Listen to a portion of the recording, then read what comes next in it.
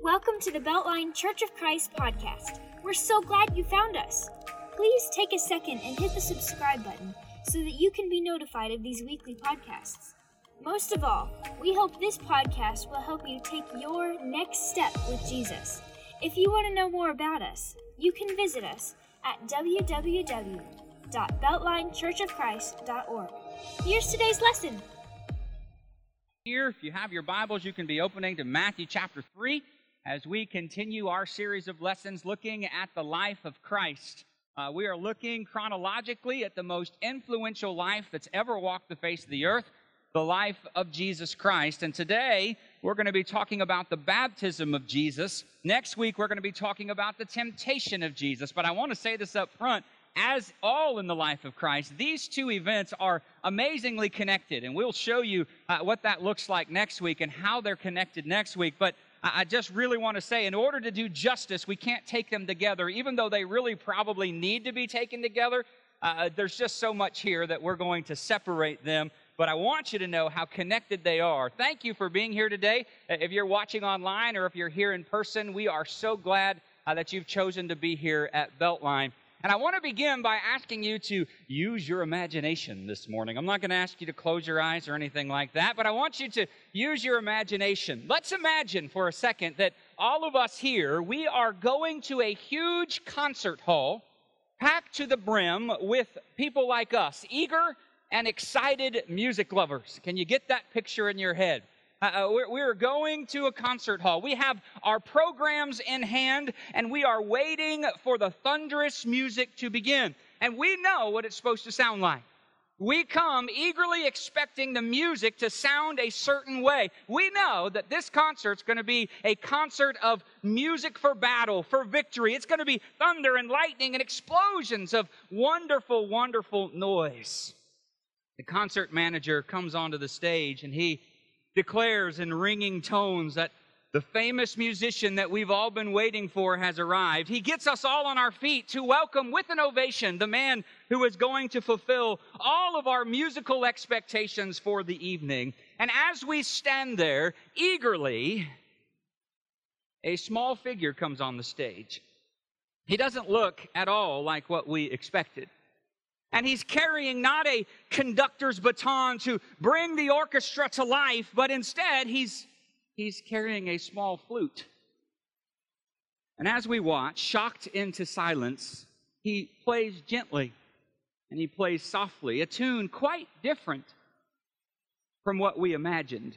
But as we listen, we start to hear familiar themes that are played in a brand new way. And the music that he plays, it's haunting and it's fragile and it's winging its way into our own imaginations and hopes and actually transforming them without us even knowing it. And as the concert reaches a close, as though at a signal, the orchestra responds with a new version of the music that we had been expecting all along.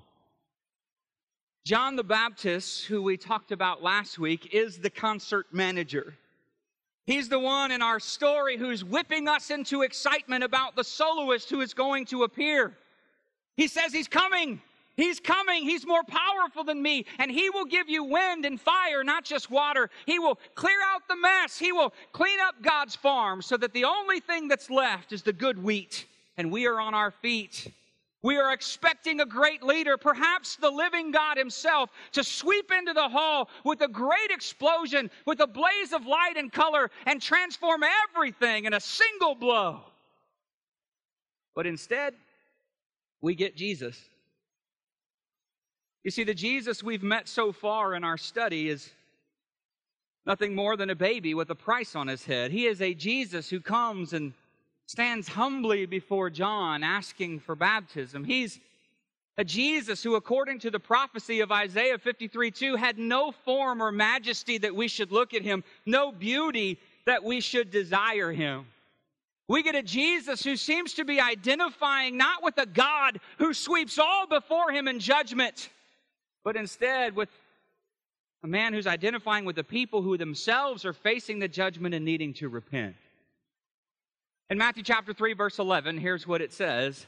I baptize you, John speaking, with water for repentance, but he who is coming after me is mightier than I, whose sandals I'm not worthy to carry. He will baptize you with the Holy Spirit and fire. His winnowing fork is in his hand, and he will clear his threshing floor and gather his wheat into the barn, but the chaff he will burn with an unquenchable fire. Then Jesus came from Galilee to the Jordan to John to be baptized by him. And John would have prevented him, saying, I need to be baptized by you. You come to me? It seems that John is horrified that Jesus would come asking for baptism from him. In fact, the text says John tries to stop him. John tries to prevent him. And this is a sidebar, but I just want to ask you this question. How many times do we try to prevent Jesus from accomplishing what he wants to accomplish? How many times, because we don't think it's supposed to look that way, do we say, nope, sorry, Jesus, we don't want you to do that. We can't have you do that. John seems to have known that Jesus was the one he was waiting for. But his question is, why? Why would Jesus come to him for baptism? I mean, what about verse 12? What about the agenda, right? What happened to the wind and fire? What happened to the clearing out of God's farm? Surely, if anything, John needs to be baptized by Jesus. Now, this won't be the last time John completely misunderstands what Jesus is doing or what Jesus is about. But let's read Jesus' response in Matthew chapter 3, verse 15. Here's what it says. But Jesus answered him, let it be so now, for thus it is fitting for us to fulfill all righteousness. Then he consented.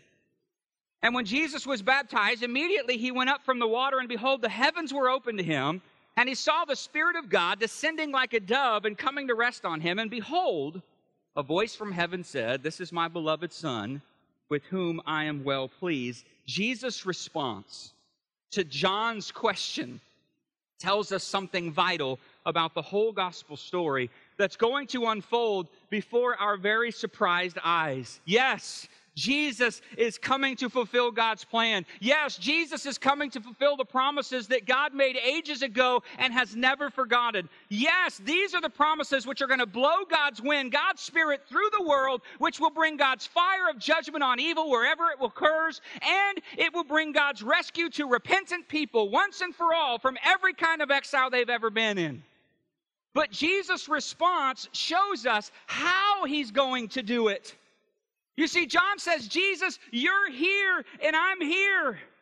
You're high and I'm low. You should be baptizing me, not me baptizing you. And Jesus comes to John and he says, listen, if we're going to accomplish what God wants us to accomplish, this switch has to happen.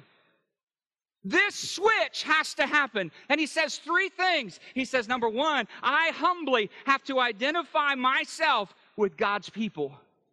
That's what he's doing. John, he says, no, you're here and I'm here. And he says, no, if God's judgment, if God's power, if God's plan is going to be fulfilled, those things have to flip.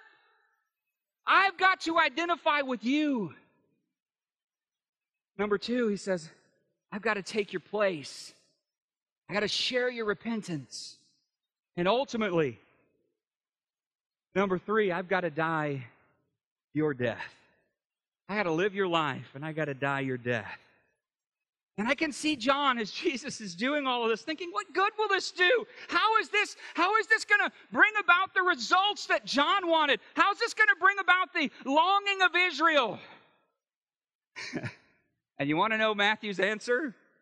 Keep reading. Keep reading, and that's what we're going to do in this series of lessons. But in Jesus' answer, we can already glimpse what the answer will be, because when Jesus comes out of the water, man, there's so many amazing things that happen. Think back with me to Egypt in the Exodus. Remember? Israel comes through the waters of the Red Sea. They are given the law on Mount Sinai, confirming their status as God's people, as God's firstborn. And here Jesus comes up out of the waters of baptism. He receives God's Spirit, God's wind, right? God's breath. He gets it in a new way, declaring him to be God's Son. Jesus is Israel in person.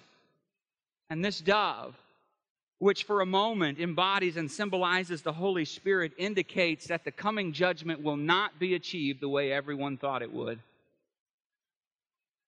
It's not going to be achieved through war. It's not going to be achieved through some vindictive spirit. No, the way Jesus is going to bring about God's judgment is going to be by the making of peace. Judgment itself will be judged by the Spirit of God. And just as Jesus will take the judgment upon himself and make an end of it. Now, if you go over to Luke's account of the baptism of Jesus, one of the things that we see, Luke's account frames the baptism with prayer. Jesus is praying before he's baptized, and then he's praying in the wilderness as he's tempted. And I think there's a reason for that, and I think there's an important lesson for us in that. And here's the lesson. If the Son communes with God through prayer as he pursues his direction in life, how much more should we? And I just want to say this. This really isn't a part of this, but I think it's important to say, how many of you really pray? I just have this gut feeling that there's not a whole lot of praying going on anymore unless there's a disaster or something horrible happening in our life, or unless we really, really, really want something. I hope I'm completely off base in that. But it just seems to me that if Jesus had to frame his whole life with prayer, then we have to do the same. Regular time in prayer, man, it is our lifeline in our relationship with God. I mean, not praying is like trying to be married without talking to your spouse. It's impossible. It's impossible to be on the same page without that communication. And so Scripture urges us again and again and again, pray. Pray without ceasing. And if our world has ever needed God to intervene, isn't it now? And there's so much to say here, but let me just say this. What this shows me as well, this Matthew 3, this events of Jesus' baptism, it shows me Jesus is not just a good man. He's not just a good prophet. He is so much more. And the gospel writers want us to know that he is bigger and he's higher than even what we're thinking right now. He is the Son of God. He is prophet. He is priest. He is king. And the significance of this should not be missed. He's not one among many. No, the message of Jesus is unique. The road to the Father comes through him and only him. Only him. And God gives Jesus his divine approval here in Matthew 3, doesn't he? You are my Son. I love you. I'm pleased with you. And the implication for us is we got to listen to him, we got to follow him, and we got to obey him. Paul, obsessed with his anti-Christian crusade, Saul never expected Jesus' appearance to him on the Damascus road, was he? Did he? Ananias was surprised by his commission to lay hands on a sightless Saul, welcoming him into the community of believers. And that radical change in Saul of Tarsus was certainly never expected by those who had heard of him or had experienced his tirade against Christianity, did they? But our God is a God of surprises. He likes surprises, and he does the unexpected in our life as well as the expected in our life. And there's a verse, this is going to take us away from Jesus' life for a second, but there's this verse in Acts chapter 11, verse 17. Even after Jesus walked the earth and returned to the Father, the surprises just kept coming, didn't they? Samaritans and Jews, once enemies, now worship Jesus as the King. And then in Acts 10, the greatest surprise of all. The Gentiles, the pagans, are also included in the fellowship of the saints. And in Acts 11, Paul, as Peter tells the story of what happened, he says, who in the world was I that I could stand in God's way? Right? What's he saying? Our God is a God of surprise. I never expected this. I didn't even want it, but who am I to stand in God's way? He's a God of surprises. And if you have shut yourself off to the possibility of Jesus doing new, amazing, faith-building things in your life, even today, you have put yourself in the wrong place. Because he is a God of surprises. The surprises haven't ceased. They haven't gone away. My fear is we've just stopped looking for them. We've just stopped expecting them. We have wrongly bought the lie that God is finished working out his will in this world. We've been listening for the wrong music. And we believe that God will work only in the way that we think he should work. God forbid. God forbid that be what we think or believe. I want you to remember this. If you take nothing else from the lesson today, take this. Jesus doesn't come to fulfill your plans. He comes to fulfill God's plans.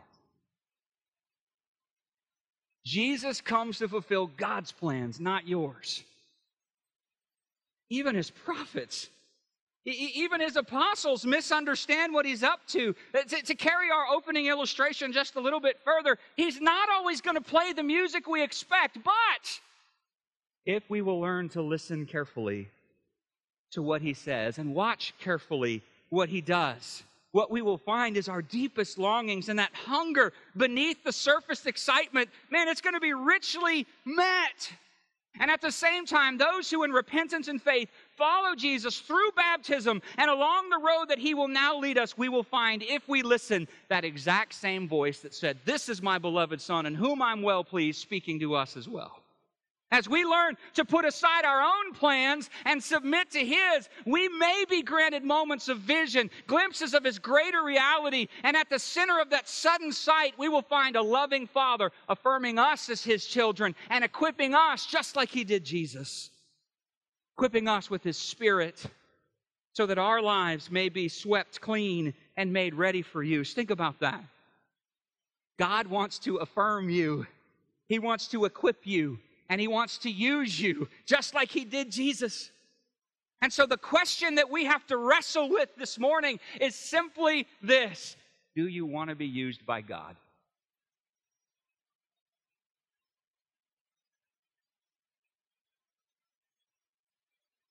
Do you want to be used by God?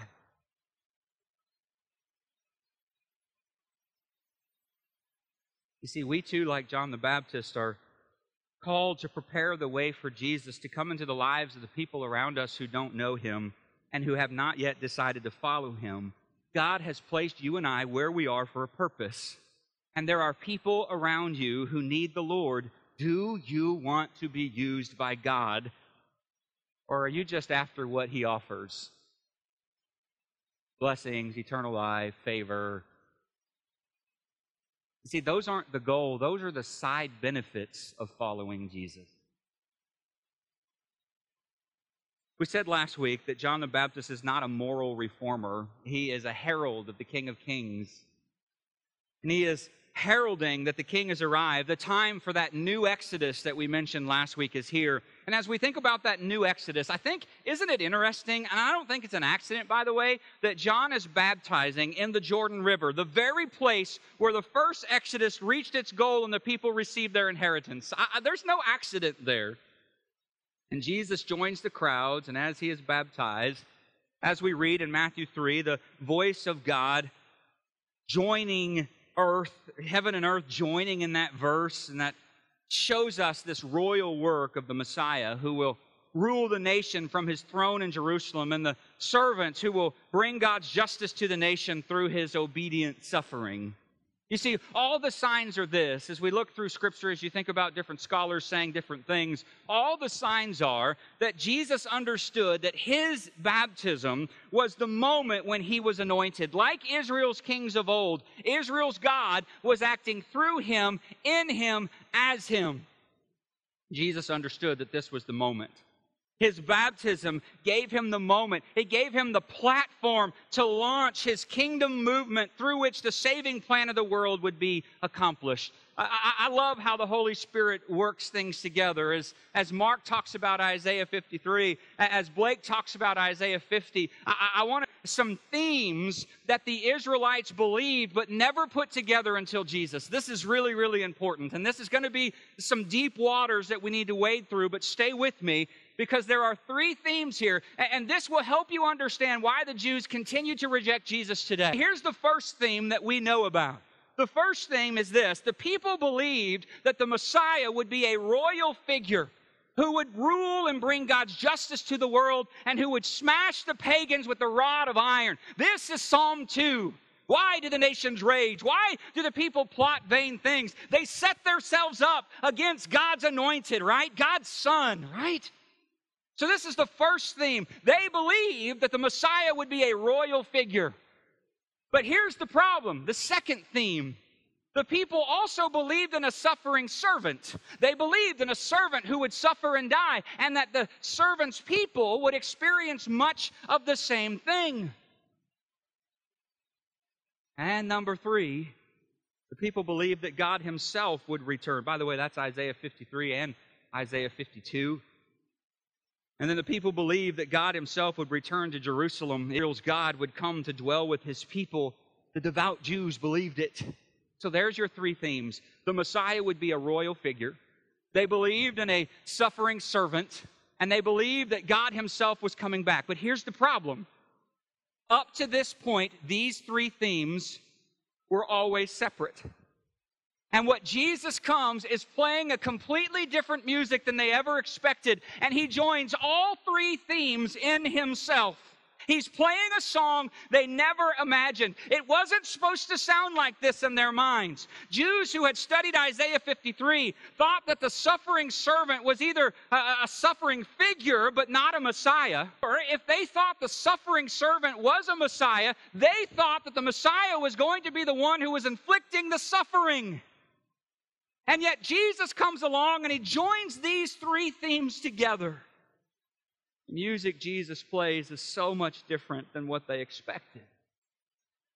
And when he submitted to John's baptism, expressing the repentance necessary before the great coming restoration, and symbolically reenacting the crossing of the Jordan and entry into the promised land, he identified with his people in their humiliation and in their repentance and in their longing for God's kingdom. And this double meaning of sorrow for sin and the launching of the kingdom point directly to the great meaning of the voice from heaven and the royal work are fused together in Jesus, and God himself in Jesus has returned to Jerusalem. All 3 themes wrapped up in Jesus. Wow. That is what he had to do. And this was the time he had to do it. He became, in a new and deeper way, what he already was. Think of it this way. You know, as the king's firstborn son, born to rule after his father, that king is still going to be anointed for the task when the time came, right? Well, the same is true with Jesus. This is Jesus' anointing moment. He's going to be crowned king on the cross, but this is his anointing moment. And it is this newly shaped vision that, as we will see next week, will be tested in the wilderness, in the desert. Because immediately after this event, the Spirit himself will lead Jesus into the desert to be tempted by the devil. And the reason that happens is so many reasons why, but the question is, what sort of Messiah is he going to be? And it's this victory in the wilderness that shows this anointing is real. It's not a fantasy. Just like David's victory over Goliath showed that his anointing was real, this victory will point forward to the task that now must be accomplished, and they will help us under tempts Jesus. But that's next week. That's next week. But it all takes me back to the question, do you want to be used by God?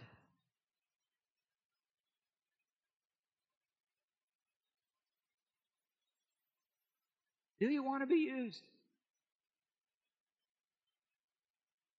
Don't miss the boat.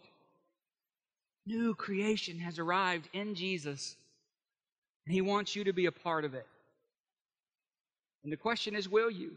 See, this isn't just about going to church. It's about being the church.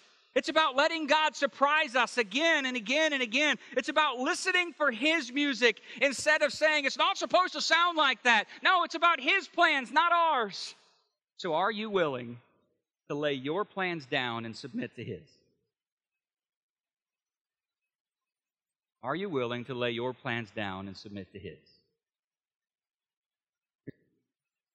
Faith says, I'm going to go his way instead of my own.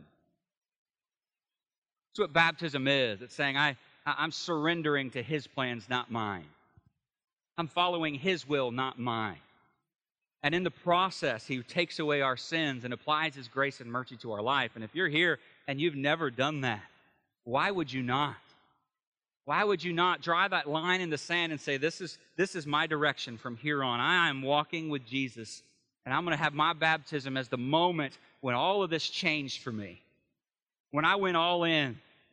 when Jesus cleansed me and I went all in.